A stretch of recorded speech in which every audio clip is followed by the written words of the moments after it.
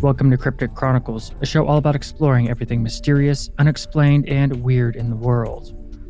Today on the show, we're going to talk about biblical prophecies concerning CERN, the Large Hadron Collider specifically, and it's going to revolve mostly around Nephilim, but it's also going to be involving the old gods. So if you're dogmatic, this might upset you, but then again, if you're not dogmatic, you're probably going to enjoy it, even if you subscribe or just enjoy the lore behind all this kinds of stuff.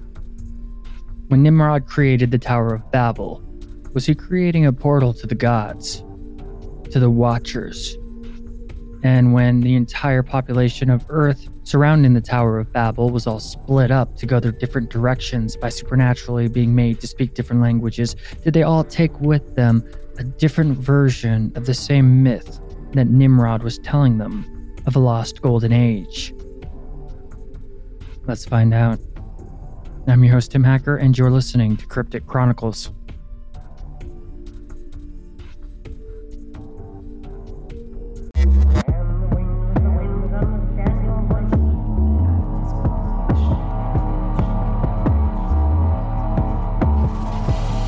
This is the way. This is the way. These entities, they would congregate.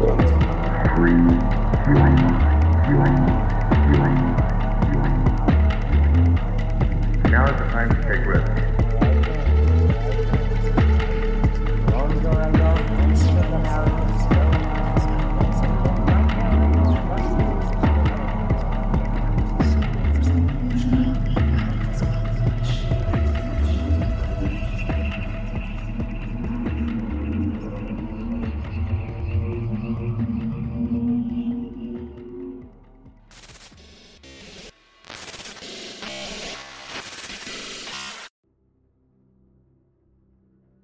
Do you think Ra could have an objective to take over humanity and corrupt our DNA so Christ could never be born correctly?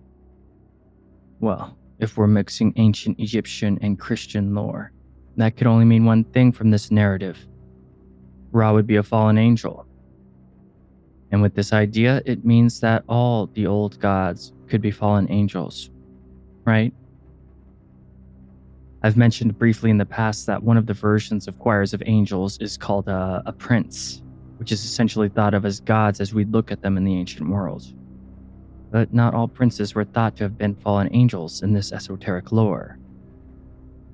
But then again, if they are residing on Earth, then from a strict dogmatic view, yes, the gods could be fallen angels. This narrative directly links to the ideas I was going over at the end of the last episode on CERN conspiracies, and how all the unexplainable constructs across the world with impossible mathematics for the primitive time that also many times link up with the stars, which were invisible to the naked eye, were all overseen in their creation by these old gods and their demigod children. Sounds kind of like the movie Stargate, huh? But makes you wonder also, where did the movie Stargate get its inspiration from? Somewhere along the line, something went wrong with these old gods, and they could no longer manifest themselves in our material reality. And according to some, CERN scientists are seeking to create doorways for these entities to return directly. The book Abaddon Ascending, The Ancient Conspiracy at the Heart of CERN's Most Secretive Mission by Thomas Horn and Josh Peck goes into exhaustive detail documenting this narrative. And it talks about many megalithic and mysterious structures they believe to predate the last cataclysm, the one that covered the earth in the Great Deluge. Such as, a strange structure in Peru is literally called the Gate of the Gods, which is a massive hunk of carved stone with precision so perfect it can't be recreated without modern machinery, and seems to have designs for a keyhole in it.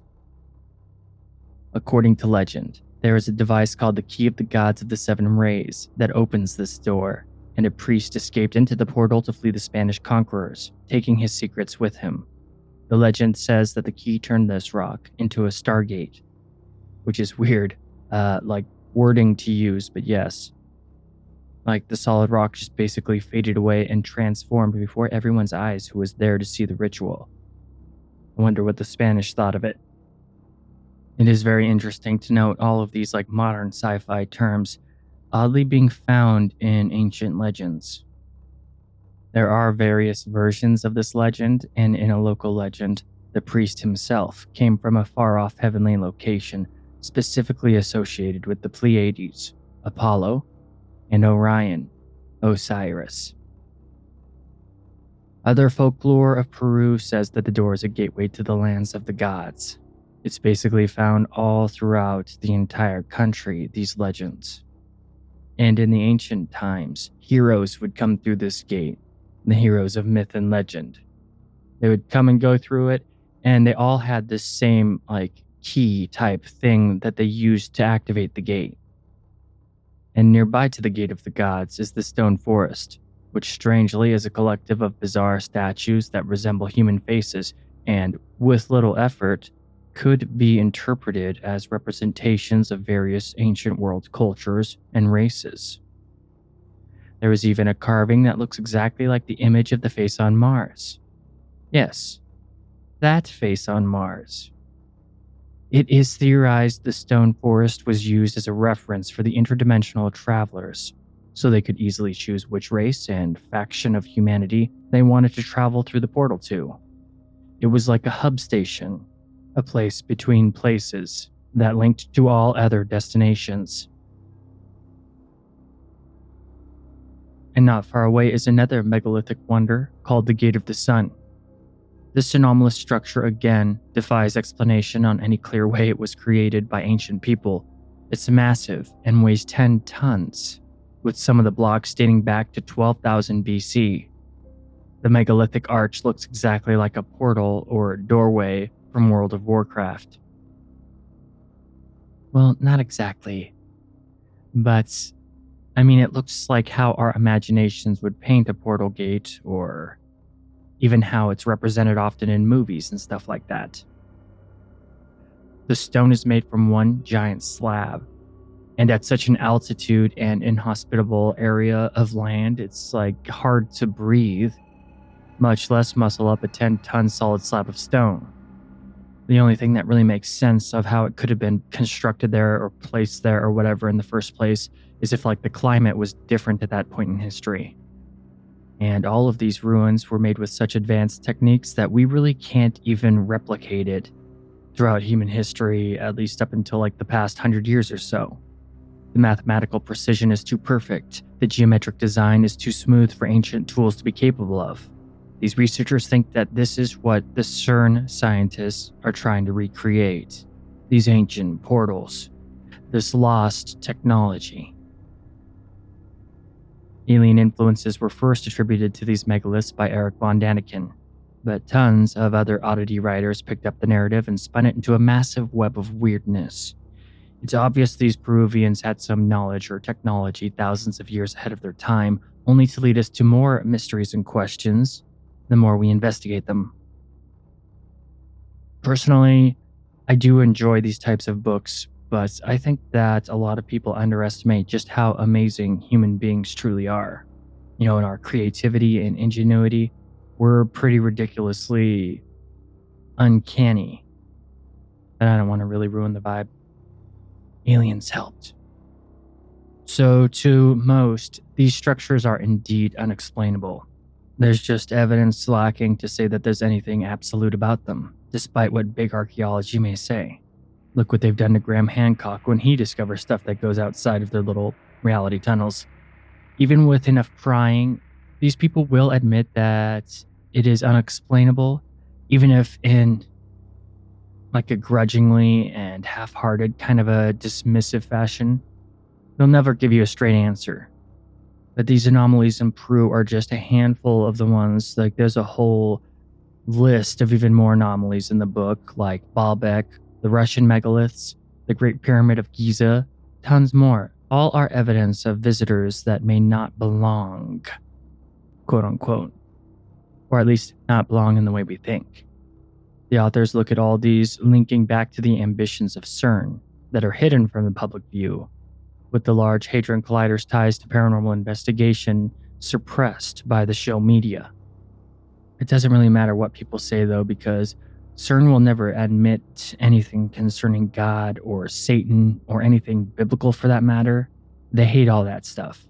And personally, I don't think that they believe in those things the way that these writers are trying to sell, because these writers come from a pretty strict dogmatic worldview in Abaddon Rising.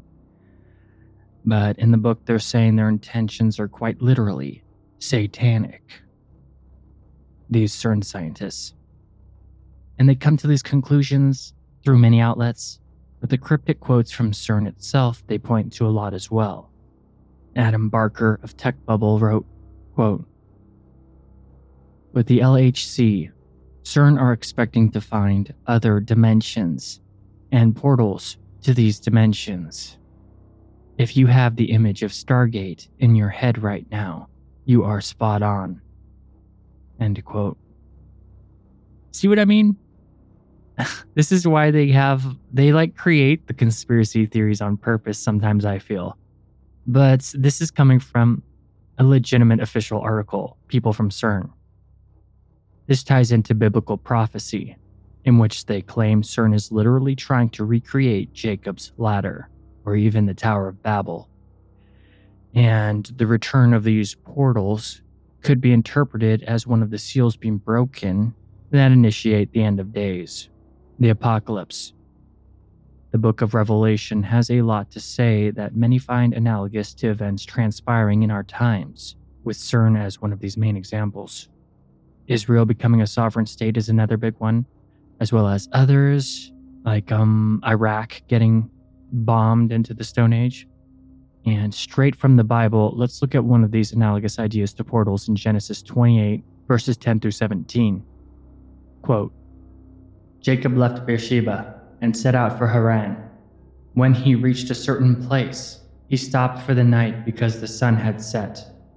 Taking one of the stones there, he put it under his head and lay down to sleep. He had a dream in which he saw a stairway resting on the earth, with its top reaching to heaven, and the angels of God were ascending and descending on it. There above it stood the Lord, and he said, 'I am the Lord, the God of your father Abraham, and the God of Isaac. I will give you and your descendants the land on which you are living. Your descendants will be like the dust of the earth, and you will spread out to the west, and to the east, and to the north, and to the south. All peoples on earth will be blessed through you and your offspring. I am with you, and will watch over you wherever you go, and I will bring you back to this land. I will not leave you until I have done what I have promised you.' When Jacob awoke from his sleep, he thought, 'Surely the Lord is in this place, and I was not aware of it.' He was afraid and said, 'How awesome is this place! This is none other than the house of God. This is the gate of heaven.'"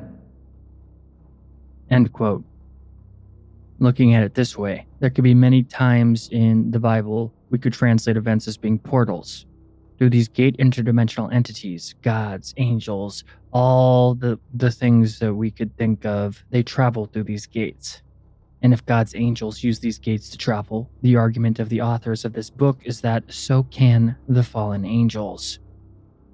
Though the portals to heaven for the old gods are probably closed off for obvious reasons. Apparently, one of CERN's goals is to recreate Jacob's ladder and reopen a portal that originally existed between Earth, Mars, Venus, and Saturn when the planets were in alignment a long, long time ago. And even if CERN doesn't believe in Jacob's ladder, they absolutely do believe that other dimensions exist and are actively trying to penetrate into them. One of their main goals is actually to take the resources from these other dimensions, which seems kind of messed up and against a lot of what the zeitgeist or rhetoric is going on in a lot of the Western countries and stuff like that. Sergio Bucciolucci The official director of research for CERN was asked about this extra-dimensional doorway by the Register, a London and New York-operated journal, and without hesitation, he is officially quoted as saying, "Out of this door might come something, or we might send something through it." No joke, he really said that. John 1:51. And he said to him, "Truly, truly, I say to you, you will see heaven opened, and the angels of God ascending and descending on the Son of Man." Prophecy throughout the Bible refers to the day that these portals will begin to reopen many times over from our perspective we're working with right now. Spiritual entities or extraterrestrial entities will be free to come back and forth once more. I think from concerning this worldview, they would be demonic, right? Which I briefly mentioned in the last episode on this topic. A lot of people, especially those with Christian leanings, just assume this is all demonic. But it's hard for me to break it down in a way that kind of is entertaining for everybody, I guess. But I think you get what I mean. I mentioned in the last episode on CERN the statue of Shiva that CERN displays openly right in front of their facility buildings. The one where the video of that occult ritual where a lady is sacrificed in. Well, Shiva has many aspects, and the one depicted in the statue is Shiva Nataraja, the Lord of the Dance. And this dance generates Shakti, or life force. It is the dance of the cycle of creation as well as destruction. And the Rudra Tandava is a dance that depicts the darker side of Shiva as that of the destroyer, which is raining down destruction on a planet. And this aspect of Shiva the Destroyer goes into analogous biblical prophecy of Abaddon the Destroyer. So let's explore this Abaddon angel for a second, shall we? That is such a big deal to a lot of these people, specifically in this book as well, obviously, because the book's entitled Abaddon Ascending. And now, just as a side note, my personal view of Abaddon is different than a lot of the people who get up in arms about this stuff. And there's actually a ton of different ways that Abaddon has been interpreted, including a lot of Christian people from the past seeing him as basically one of God's most loyal servants. I think, as a weird and crude analogy or metaphor, just think about like Professor Snape from the Harry Potter series, how he acts like a bad guy and all that stuff. But in the end, he's actually the most loyal out of everybody. That kind of a thing. With the most accurate translations of the Book of Revelations, it says that Abaddon is the holder of the keys to the abyss, and he unlocks it when the end of days begins. Pretty much meaning that he's light in the darkness and a servant of God working with its will, not against it. I mean, even the demons technically follow God's will anyway. Everybody plays God's game, whether they believe they are or not. So, there's angels of darkness as well as light, and angels of darkness does not necessarily mean fallen angel. This is just spooky, superstitious stuff used to control people. However, these people interpret Abaddon as basically Satan, and on the evil side, saying he's the destroyer. Just thought I'd throw in some of my own knowledge on this subject because, to kind of like push back against the hardline Christian takes. But they equate Shiva as the same thing as Abaddon, essentially. Both are beings of light and dark natures and are more complicated than simply labeling them bad or good. Interestingly to note, though, the land that CERN is built on was once the Saint Genus Puili, and I cannot pronounce that correctly, it's French. It was a commune that in Roman times was called Apolliacum, dedicated to Apollyon, the Greek name for Abaddon. The book goes on to say more stuff about Abaddon the Destroyer and linking him to Horus from the Egyptian pantheon, as well as Shiva, saying he is the angel of the bottomless pit, quoting the Bible, but not seeing Abaddon as essentially a jailer and not imprisoned in the abyss himself.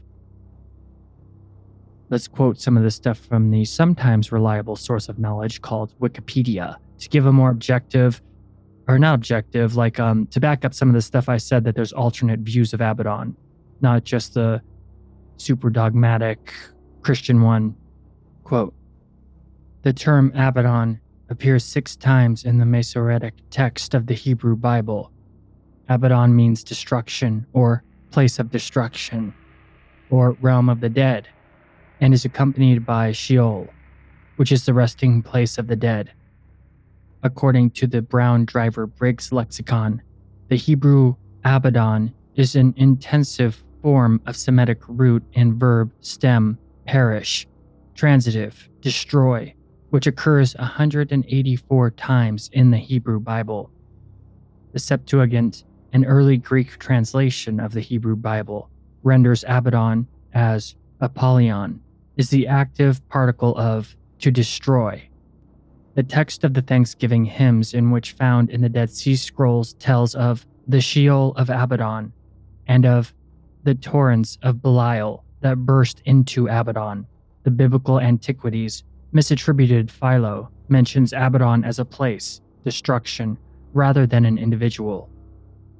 Abaddon is one of the compartments of Gehenna. By extension, it can mean an underworld abode of lost souls, or Gehenna. In some legends, Abaddon is identified as a realm where the damned lie in fire and snow, one of the places in Gehenna that Moses visited. The New Testament contains the first known depiction of Abaddon as an individual entity instead of a place. A king, the angel of the bottomless pit, whose name in Hebrew is Abaddon, and in Greek Apollyon, in Latin Exterminans. In Revelation 9:11, Abaddon is described as destroyer, the angel of the abyss, and as the king of a plague of locusts, resembling horses with crowned human faces, women's hair, lion's teeth, wings, iron breastplates, and a tail with a scorpion stinger that torments for 5 months anyone who does not have the seal of God on their foreheads. The symbolism of Revelation 9:11 leaves the identity of Abaddon open to interpretation. Protestant commentator Matthew Henry, 1708, believed Abaddon to be the Antichrist, whereas the Jameson Fawcett Brown Bible Commentary, 1871, and Henry Hampton Halley, 1922, identified the angel as Satan. Early in John Boyman's The Pilgrim's Progress, the Christian pilgrim fights over half a day long with the demon Apollyon. This book permeated Christianity in the English-speaking world for 300 years after its first publication in 1678. In contrast, the Methodist publication, The Interpreter's Bible, states, Abaddon, however, is an angel not of Satan, but of God, performing his work of destruction at God's bidding. Citing the context at Revelation chapter 20, verse 1 through 3, this is where I got my idea from. In my opinion, kind of comes from. FYI, just interject there. Continuing on.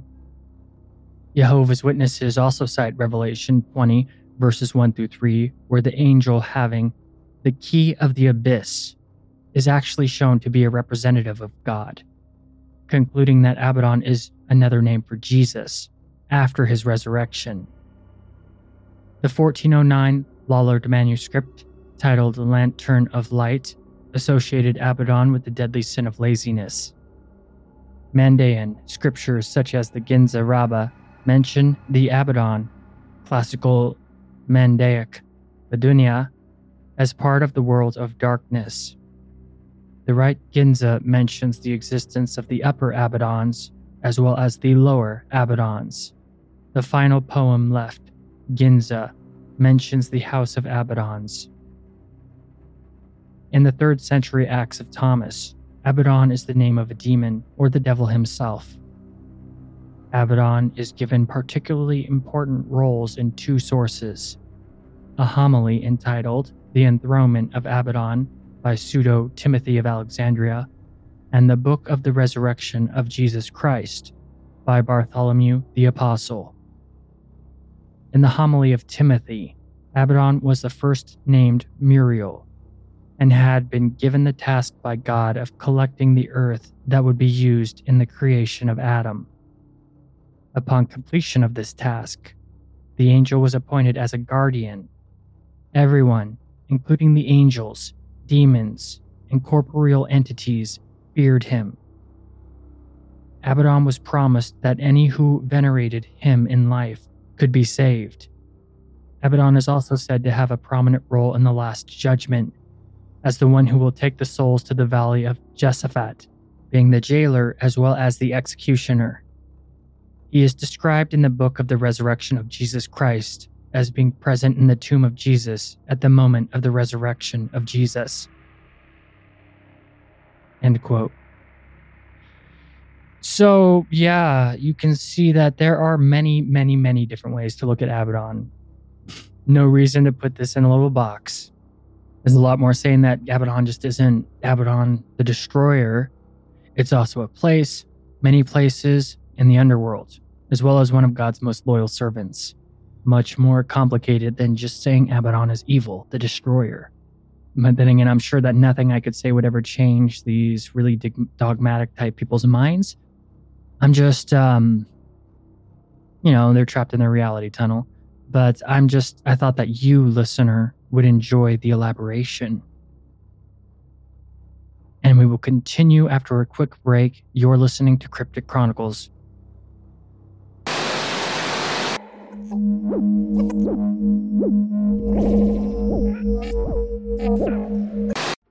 One thing you can invest in that does not lose value is gold and silver.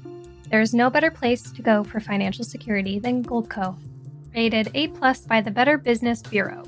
Get the free 2023 Gold IRA kit Americans are using to protect their retirement savings. Get your free 2023 Gold IRA kit at goldkit.com.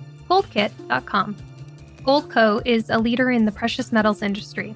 From precious metals IRA to direct purchases of precious metal coins and bars, we partner with individuals seeking to diversify and safely grow their retirement portfolios. Allow Goldco to make your gold and silver investments easy, seamless, and secure. Our investment is in good hands. Chuck Norris, what? Oh, I'm recording. $30 off weed with code PODCAST? Did someone say $30 off weed with code PODCAST? Amuse delivers over 500 high-quality cannabis products from the Bay Area brands you love at everyday low prices. You can also rest assured that everything will be up to your high standards. So what are you waiting for? Start shopping now at Amuse.com. Use promo code PODCAST to save $30 off your next order. That's AMUSE.com.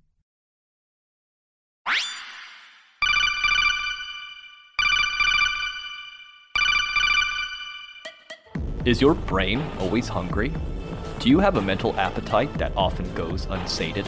You may be suffering from hungry brain syndrome, a debilitating and sometimes life-threatening condition experienced by humans who require double, sometimes even quadruple, the amount of mental nutrition needed to sustain the general population. But now there's help. For years, our dedicated team of world-class researchers have been developing a thicker, more nutrient-dense podcast specifically for sufferers of hungry brain syndrome. And now we want to share it with you. All you have to do is search for our podcast, The Whole Rabbit, in your podcast player of choice and select from one of our delicious flavors, like Slovenian succubi, Gnosticism, or Ancient Egypt. It's no wonder The Whole Rabbit is the most recommended treatment for hungry brain syndrome on the market. So what are you waiting for? Try The Whole Rabbit today. Do not listen while deep sea diving. Side effects may include eating carrots and shooting lasers.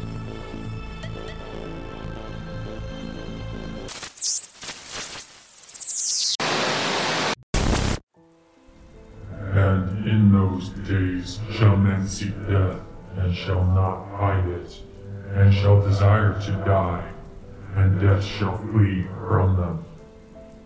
Wake up, strengthen what remains and is about to die, for I have found your deeds unfinished in the sight of my God. Remember, therefore, what you have received and heard, hold it fast and repent. If you do not wake up, I will come like a thief, and you will not know what time I will come for you. I know your deeds. You are neither cold nor hot. I wish you were either one or the other. So because you are lukewarm, neither hot nor cold, I am about to spit you out of my mouth. Those whom I love, I rebuke and discipline. So be earnest and repent. Do not be afraid of what you are about to suffer. I tell you, the devil will put some of you in prison to test you, and you will suffer persecution for 10 days. Be faithful, even to the point of death, and I will give you life as your victor's crown. I am coming soon. Hold on to what you have, so that no one will take your crown. Never again will they hunger, never again will they thirst. The sun will not beat down on them, nor any scorching heat. For the Lamb at the center of the throne will be their shepherd. He will lead them to the springs of living water, and God will wipe away every tear from their eyes. I am the living one. I was dead, and now, look, I am alive, forever and ever, and I hold the keys of death and Hades.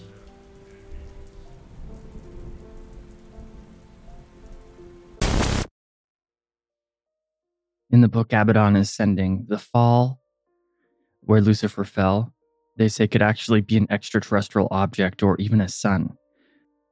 But it's somewhere out there in space, these beings that are imprisoned. They suggest it could even be a mothership, and the end times start when this ship begins to orbit the Earth. I think the idea that they give the entities living in celestial objects like the sun and planets pretty interesting, because there are classical esoteric texts that talk about stuff like that.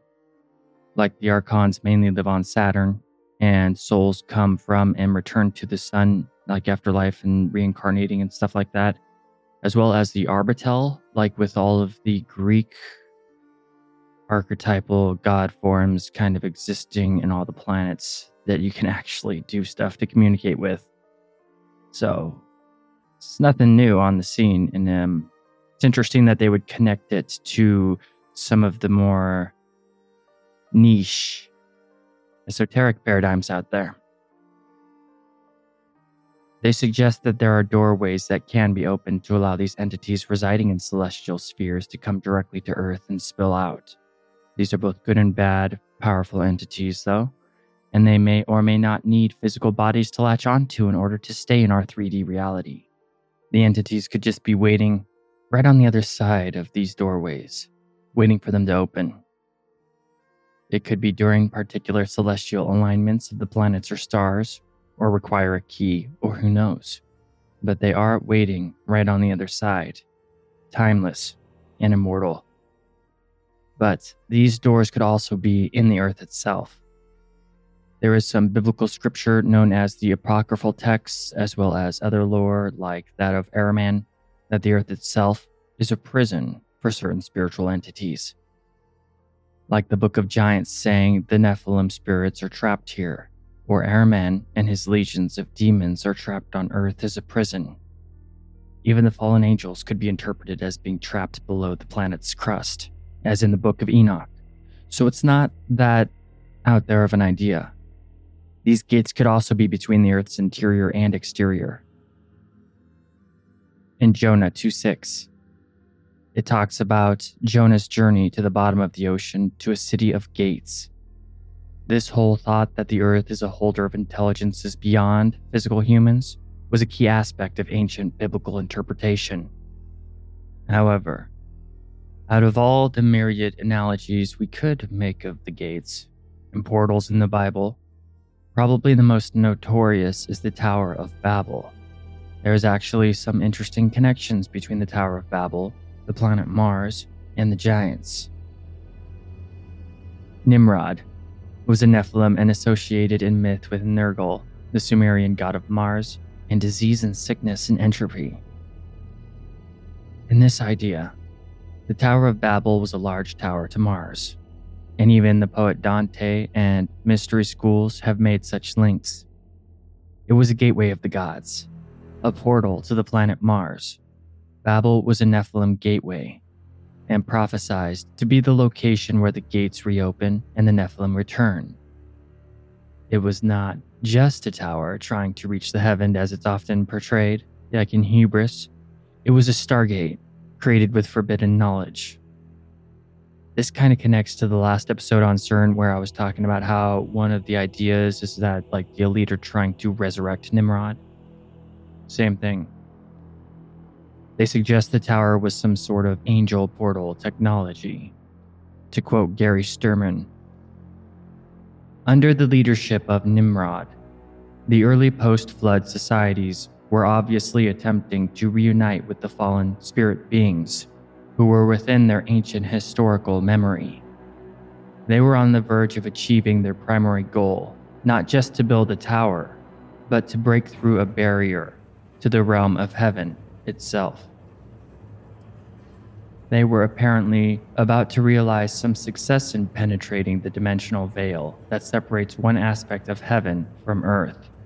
They wanted to reconnect with the Bene Elohim, aka the Watchers, from before the flood, essentially as well, the entities that originally granted them higher knowledge and created the Nephilim. And as Tom Horn elaborates, perhaps Stearman was suggesting Nimrod was attempting to open a doorway with, hold on, this is a mouthful, let me quote this, the peripheral proximity of a parallel brain in the cosmic superstructure astrophysicists call the bulk, according to modern physics. And he says the second heaven or astral plane might be the only micrometer away from the fifth dimension. So it's essentially the fourth dimension. It implies the ever-present apotheosis ambition of man to use the tower or transformational technology employed by Nimrod and his minions to become like gods. Which I find kind of confusing, but I think what he's getting at is the portal is not necessarily to the physical planet Mars, but an alternate dimensional plane of Mars? I could be wrong though. It's confusing. I can think pretty abstract, and it kind of makes sense in my imagination, but it's not easy to actually explain it, if you know what I mean. In the book Forbidden Secrets of the Labyrinth, Mark Flynn says that the interdimensional gateway wouldn't make Nimrod and his circle make it to the gods right away, but instead what it would do is it would open them up to getting knowledge from the Watchers once more, which would eventually lead them to become like gods. This whole thing revolves around the dying god and resurrection of Nimrod. Nimrod is the archetype for the same type of god found in countless other cultures, known as the dying god. This type of god archetype includes Osiris, Horus, Tammuz, Heracles, Cernunnos, Marduk, Mithras, and many others. When all the people of Earth came to the Tower of Babel, they most likely thought that Nimrod was a god. And since when the tower was destroyed, and all the people were supernaturally made to speak different languages, splitting them up, they all went their different ways with variations of the lost Golden Age lore. Nimrod had been telling them all about this lost Golden Age that existed before the cataclysm. He told them of the Watchers and that they were gods and could make men like gods. The book Abaddon Ascending says, this is why there's so many ancient variations of the dying god myth throughout all the old, the ancient civilizations. It's all based on the same thing, but when the Tower of Babel, when they all were split up and made to all go their separate ways, the people who lived on the earth, it was basically essentially, according to the lore, the whole human race that was living on the planet.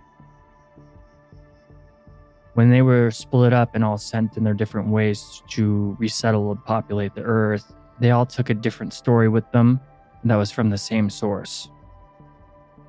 All the legends say that the gods will return and usher in a new golden age. So in this conspiracy theory about CERN, the global ruling class are essentially trying to speed this process up.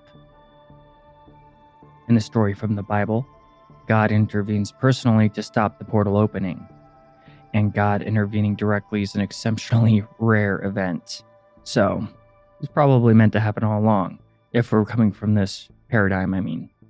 But this is essentially because when the gates are opened, it is one of the seals broken to begin the end times. So to this author, whether they know it or not, the Large Hadron Collider could bring about the end of the world in more ways than one, according to biblical prophecy. And interestingly enough, the secrets of the Watchers actually survived the flood. According to the book of Jubilees, chapter 8, verses 1 through 5, in which Noah's grandson, Canaan, found carvings on a giant rock that had all the knowledge given to humanity from the Watchers. So he copied it all and didn't tell Noah because he thought that he would get mad at him, obviously, and yes, Noah would have been mad at him. But because of Canaan, this forbidden knowledge survived. Some say that this explains the contradictions in how the Bible both says that all the Nephilim were wiped out in the Great Flood, as well as there being Nephilim after the flood as well written in the Bible. Well, either there are two instances of Watchers coming to Earth to make Nephilim, or this forbidden knowledge Canaan found could have contained, just roll with me here, necromantic techniques. In Hebrew mysticism, there are these things called kestat, magical bands, and they are mentioned in the Bible that have the ability to manipulate souls and even restore souls to life. In Ezekiel 13, Kesatat could be like spirit prison in association with Kisti, a type of container. So essentially, knowledge of the Watchers and the will of the Nephilim survived through this occult magic. With the Kestat and Kisti, a spirit could be ejected from a living body, and another spirit put inside to inhabit that body. So the Nephilim may not have had their giant bodies, but did survive to an extent in physical form, just not their original. And wherever Christie sarcophaguses have an inscription, it usually has a snake on it, looking out an open lid. This is symbolic for the spirit trapped within. A half-man, half-goat entity associated with Pan was said to guard the gates of hell at the base of Mount Hermon, where the Rephaim, aka dead Nephilim, are traditionally said to be imprisoned.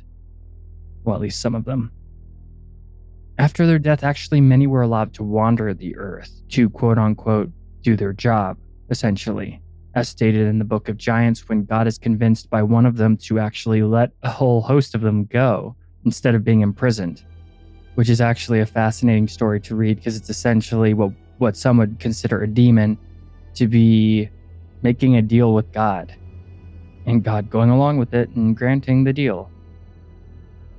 But the guard of the Nephilim gates of hell is sometimes depicted as kicking the lid open and letting the snakes out. Again, symbolic of captured spirits. Such loose snakes were then depicted as being enslaved around the limbs and bound in the hair of the Bacchae woman, the servants of a horned god, sometimes associated with Dionysus even, of the Greek pantheon, according to Tom Horn at least. But there are many horned gods in all religions and spiritual traditions throughout all human history, so a lot to work with. The global ruling class are essentially using CERN and the Hadron Collider to rediscover this type of technology. I guess you could look at it as magic technology too. So much about ancient writing is symbolism and metaphor, so it's hard to make sense of it, but following this narrative, this is one of the reasons they think they can bring back the old gods and the Nephilim. So endgame in this conspiracy theory, the elite become like gods, which is what Nimrod's whole goal was in the first place. They want to use the Large Hadron Collider to open a gateway to the dimension Nimrod's spirit resides, and use technology to place that spirit in a cloned body of the bloodline of the original Nimrod. They want to break down the gates to the veil to gain power from it, essentially. And that might seem kind of ridiculous, but you have to remember too that even like a decade ago, we have cloned sheep. It's against the law to clone humans or to experiment in cloning humans, but you have to realize too that these corporations, these global rulers, the global elite, they don't follow any of these laws, and they control the media. They can do whatever they want. And from this point of view, they could definitely have the technology to clone bodies. Not necessarily have them have consciousness, but the bodies themselves, I think it's totally plausible at least. And that might be a mouthful, and there's a lot more of it, but yeah, this version of CERN conspiracies is pretty fascinating, I think. You know, I really love Nephilim lore, so this is right up my alley. And it's cool that their version of Nimrod is Gilgamesh, Osiris, Orion, etc. Weirdly, Apollo sounds like Apollyon, the Greek name for Abaddon. and the Great Pyramids of Giza mirror the stars of Orion's belt, which is a portal to and from this dimension. These entities like Nimrod and his kind exist. I know I said Mars earlier, and that even the Earth is a type of prison for spiritual entities, but this is all complicated and contradictory, so don't think about it too much.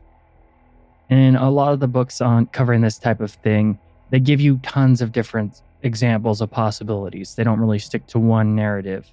So if you check out the show notes, or not the show notes, check out just the details underneath wherever you're listening to this. I'll have links to all my sources. If you want to go into it more, be my guest. It's going to be contradictory, but you shouldn't see one way of looking at it in their books to be necessarily the only way they're trying to say it. They give a bunch of examples. In the book The Unseen Realm by Dr. Michael S. Heiser, he reveals a lot of behind-the-scenes stuff that most people don't know about the ancient Hebrew supernatural ideas that they believed about the world.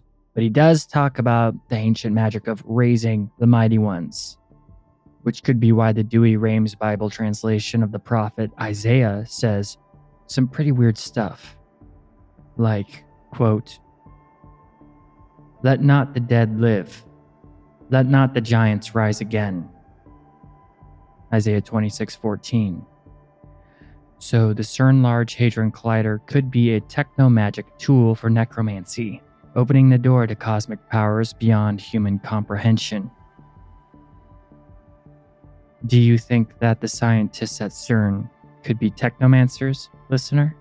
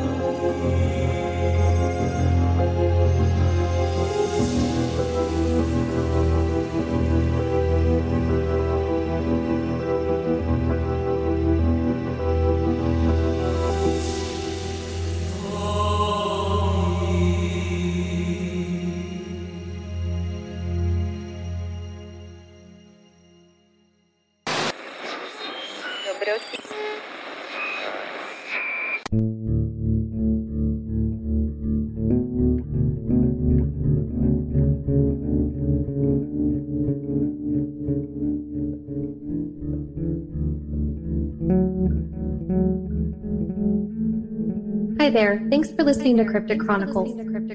The show is sponsored by Blueberry, and if you're interested in starting your own podcast, use our link. We'll even give your podcast a shout out.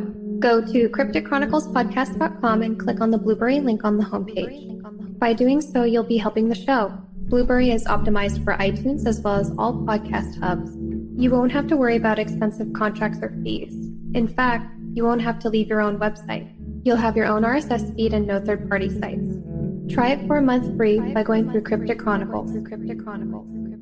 Also, if you're a fan of cryptic content, please support the show on Patreon. By giving just $1 a month, you can really assist us in posting more content frequently. You'll also have access to bonus ad-free episodes of the show and the Discord channel. To keep up with all Cryptic Chronicles content, follow us on Twitter, Instagram, Tumblr, and of course Facebook. Give the Facebook page a like and join the Cryptic Chronicles group. We'd love to hear from you. Thanks for supporting the show, but most of all, thanks for listening.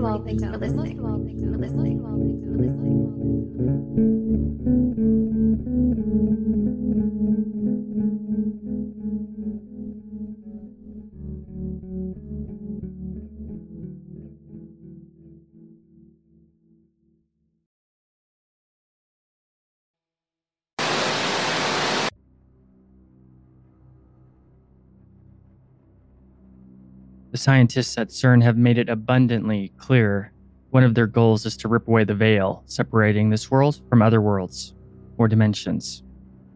though maybe not in such direct wording, but yes, they are all about ripping into other dimensions. Quantum mechanics discovered that when you break down matter to its smallest bits, it actually lacks locality, which means that essentially it is everywhere at once and not really bound by the physical laws of reality that we'd normally be accustomed to in our day-to-day lives. These discoveries have led some scientists to believe that we live in some sort of simulation. I'm sure you've heard of simulation theory before. It's all the rage right now and has been for a bit. The scary part of this idea is that the universe we live in is just a tiny part of a much, much bigger thing. And we most likely are not living in the real reality or the real universe. And statistically, there's like a 99% chance that we're not even close to the original simulation. Does that make you feel... How does that make you feel? Comforted or uncomfortable? What if we're just a copy of a copy of a copy of a copy of a copy of a copy of a copy of a copy of a copy? I could go on. Anyway, this discovery so rattled the scientist who discovered this that the main scientist committed suicide after winning a Nobel Peace Prize, no less. These suggestions from these discoveries that implicated that our world is maintained by an ineffable source was too much for them. Or the legitimate possibility that our world was created by higher beings, or a higher being, singular. Or that our world wasn't the real world, quote unquote. These discoveries threw a wrench into the gears of the scientific community and resulted in the scientist who discovered its suicide. So it was a pretty big deal, and I'm surprised that it was so hush-hushed, you know? Like, you don't really hear about this.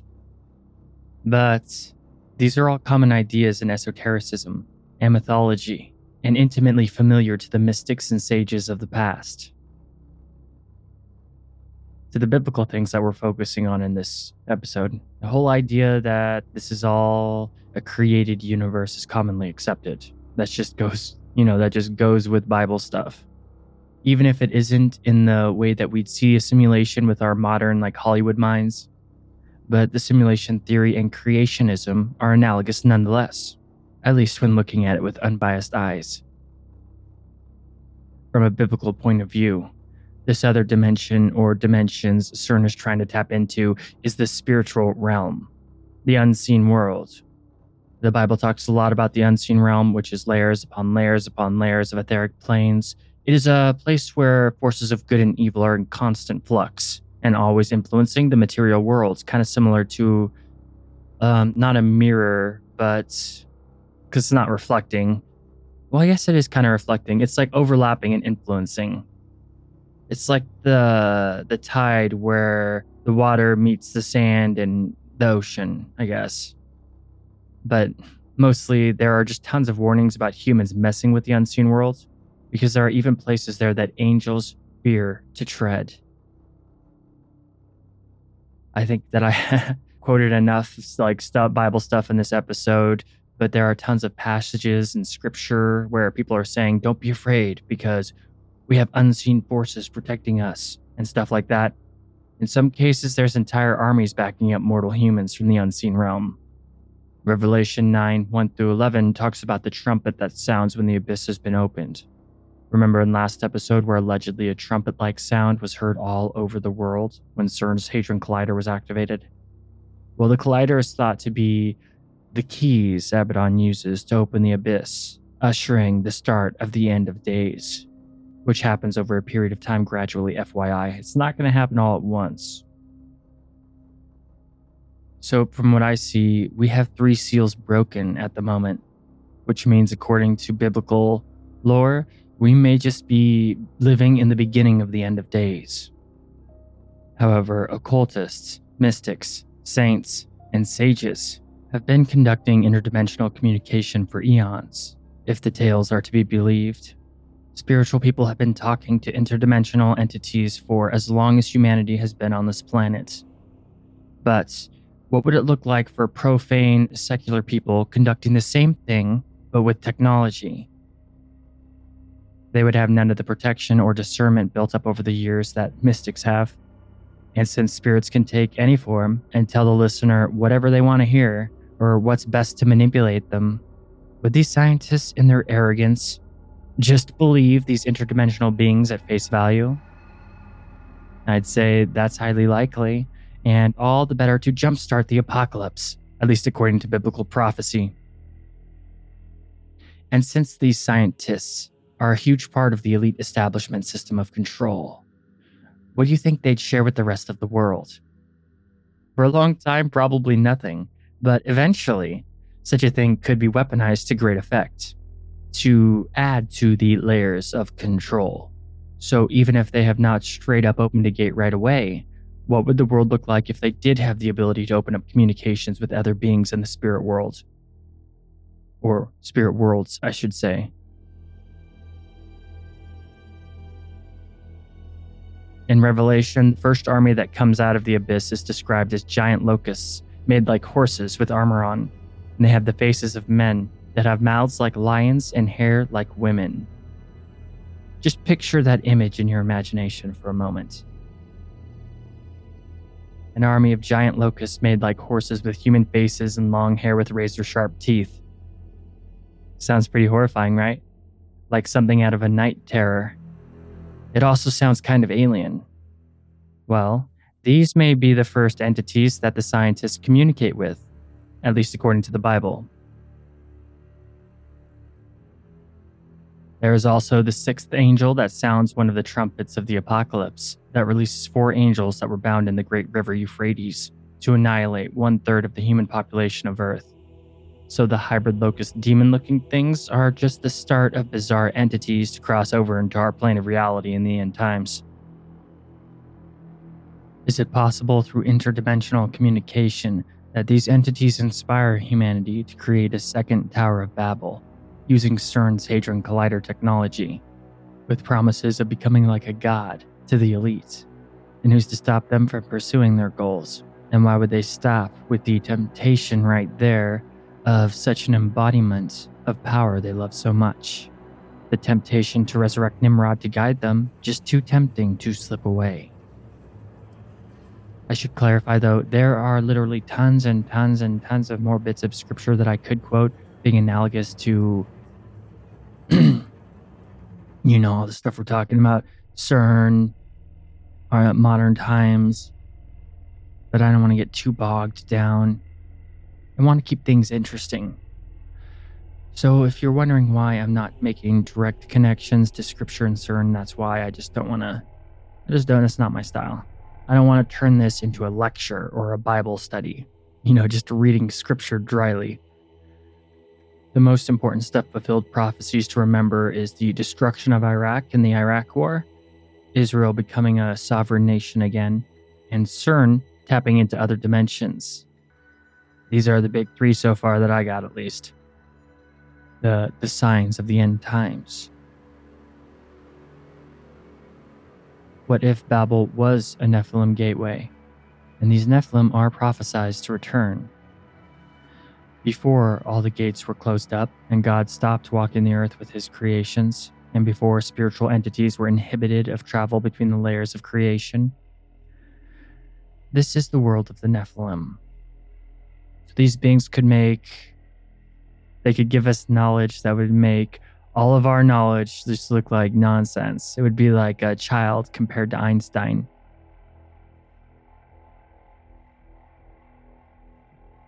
Heaven is always used in metaphors being above us, or out of space, or high up in the mountains, stuff like that. But with quantum mechanics, heaven and hell are literally right here, where we are right now. Just a different vibration. You could reach out your hand, and in another plane, there could be a demon or angel right there.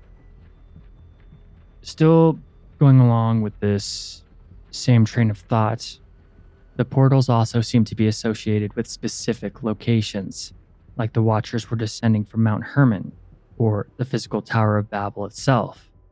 So, though portals seem to only be accessible in certain locations, the idea of going to the heavens, as in the sky, as a metaphor, this idea is still interesting from a non-biblical view, looking at these beings as aliens, or ineffable interdimensional entities. Scientist Dan Dio did an analysis of a carved depiction of the Tower of Babel and said that it's perfectly designed to discharge voltage and that the top seems to show a bright or burning circular area, similar to the Hadron Collider. Stan admits that the analysis is inconclusive, but many accounts of otherworldly beings in the Bible are accompanied by fire, lightning, or what we'd interpret as electrical discharge. Gods manifesting in our world in ancient times are almost always depicted as having fire surrounding them or something of that nature. Think of pyramids and the all-seeing eye as well. The top stones of the Great Pyramids are missing, hence why they no longer are utilized as energy conductors to open gateways to other worlds. In the Bible, Daniel even had a conflict with one of these gatekeeper entities, known as the Prince of Persia, or Ahriman. Gabriel was sent to assist him, but Ahriman kept him at bay, that is, until the Archangel Michael showed up and overpowered Ahriman with Gabriel. Many of the kingdoms in these ancient worlds were thought to be governed by these princes, and they all have gates within their regions of control. In the book Alien Encounters by Chuck Missler and Mark Easterman, they ask who are meddling with the seed of men and who are non-seed, while analyzing a prediction of Daniel in the Bible and the creation of the Antichrist in the end times being Nephilim. As I just said, princes are thought to rule specific kingdoms of Earth, and the Earth is essentially ruled by Satan. So maybe if Satan can be brought through these portals to become physical, he could mate with a human woman and create the Nephilim Antichrist. Gotta remember what I said earlier, how Nephilim can be made and even resurrected into new bodies, but they're just normal human bodies, not their giant bodies. Their Nephilim giant bodies were completely destroyed in the deluge, but their spirits still very much are very potent and can be put into human physical bodies if they have this like necromantic link or DNA of a Nephilim in them, some sort of hybrid. Like I said, the end of the Nephilim during the Great Flood was not the end of the Nephilim. But these Christian writers associate the old gods with Satan, specifically Nimrod, as well as Abaddon. So it's not all straightforward here and has a lot of nuances. When I say Satan, it could easily be looked at as like a title of many different archetypes could be capable of wielding. In Abaddon Ascending and Antichrist, the Vatican, and the alien CERN delusion specifically, two of the sources I'm using for this episode. These Christian writers, or most Christian writers, kind of see things in black and white. Got to keep that in mind. But the things are rarely so simplistic.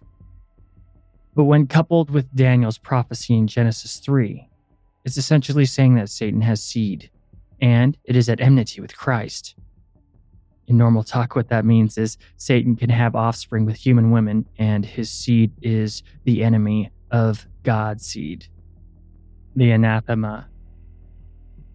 So could the locust human, demonic-looking hybrids that come out of the abyss be Nephilim spirits, just like gashing at the gates into our reality? And Satan coming through to have children with human females, the return of the Nephilim? Probably.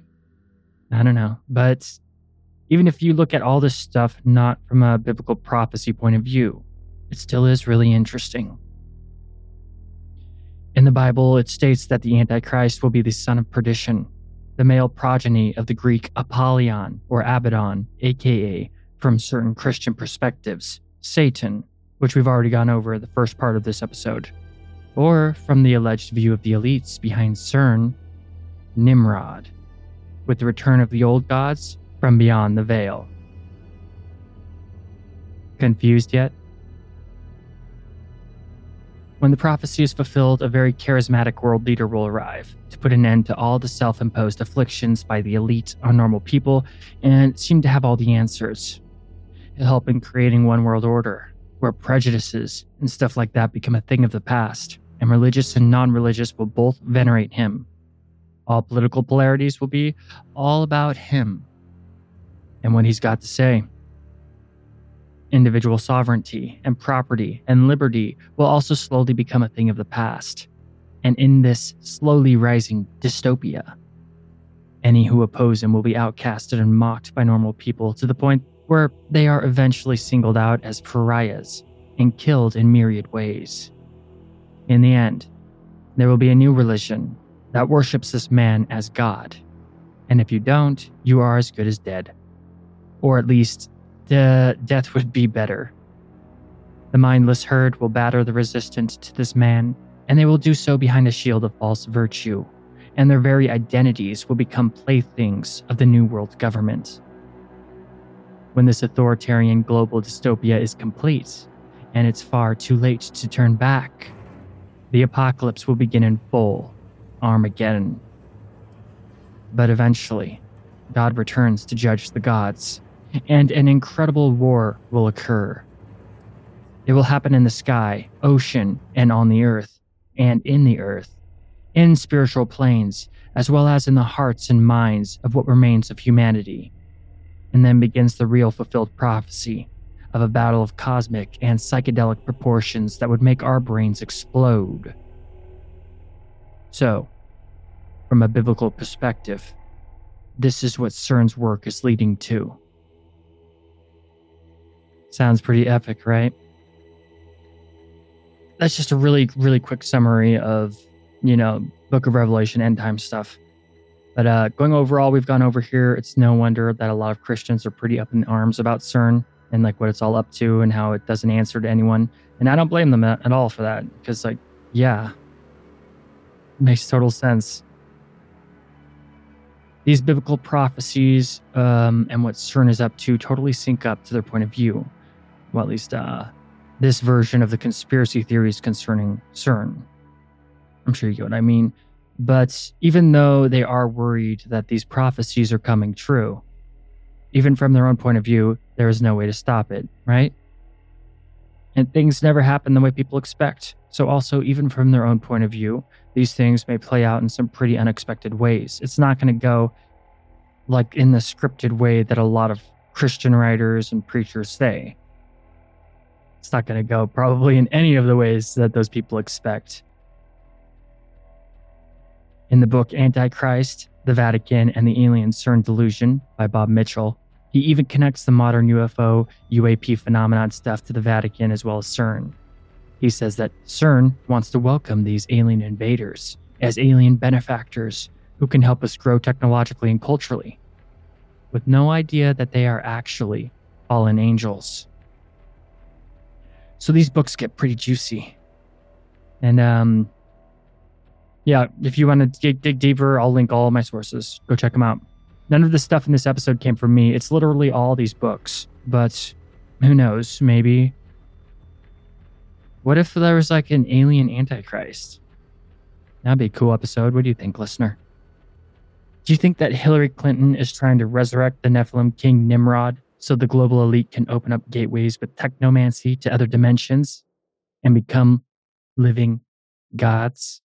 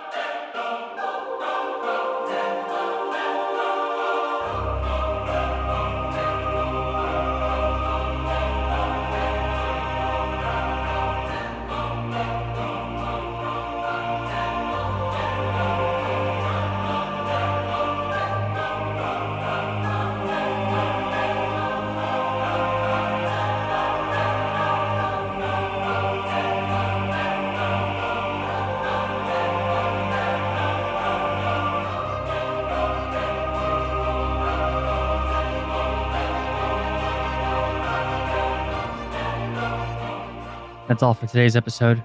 And once again, thank you, Mr. Wigglesworth, for requesting these episodes on CERN. Cryptic Chronicles is available on iTunes, Google Podcasts, and all podcast hubs. You look for us and we're there. Right now, I'm trying to get some reviews on my Facebook page. So if you can help me out, I would love some reviews on my Facebook page. And I promise that I'll put in a good word with you with Cthulhu so that he doesn't drive you to, like, what's it called? Complete madness? Yeah. I'll make sure that Cthulhu doesn't drive you to madness if you make sure to go help me out with that. Otherwise, I'm not so sure. You're cool with that, right, Cthulhu?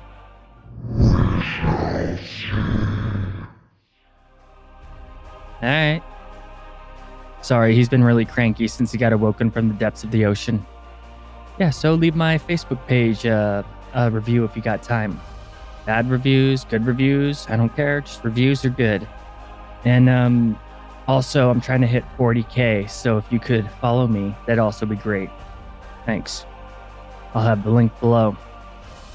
And as always, I'd like to thank my current supporters: MJ Calvo, Adrian, John, Celestial Weavers, Alien X, Lorna Grubb, Linda Gonzalez, Angela Delaire, Ashley, Brad Herbert, Lawrence Lee, Patricia Coles, Kayla, Max, Michael Worrell, Jimmy Woods, Grodius, Sophia Owens, Scott Wellman, Beware the Q, Ashley Thompson, Matt Poland, Johnny Wick, DeYale Adams, Danny Van Heck, Carnage, Jesse Leach, Austin Monday, Michael Graham, Ed Hawks, Trusty Ol' Senpai, Lex Lazarus, Ryan Nolan, Jared, Matthew Lawson, Jismuk, Space Coin, Gary Hetzel, Tom McClerney, Colton Spenner, Justin, Miyamoto Musashi, Jeremy Gross, Psychic Terror, Jacob Neil McBride, Cameron Sanders, Robin Van Patten, Ryan L.,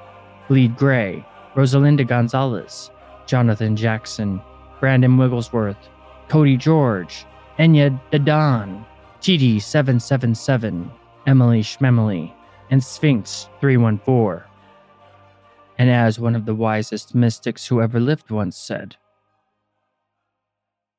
"Those who know don't say, those who say don't know."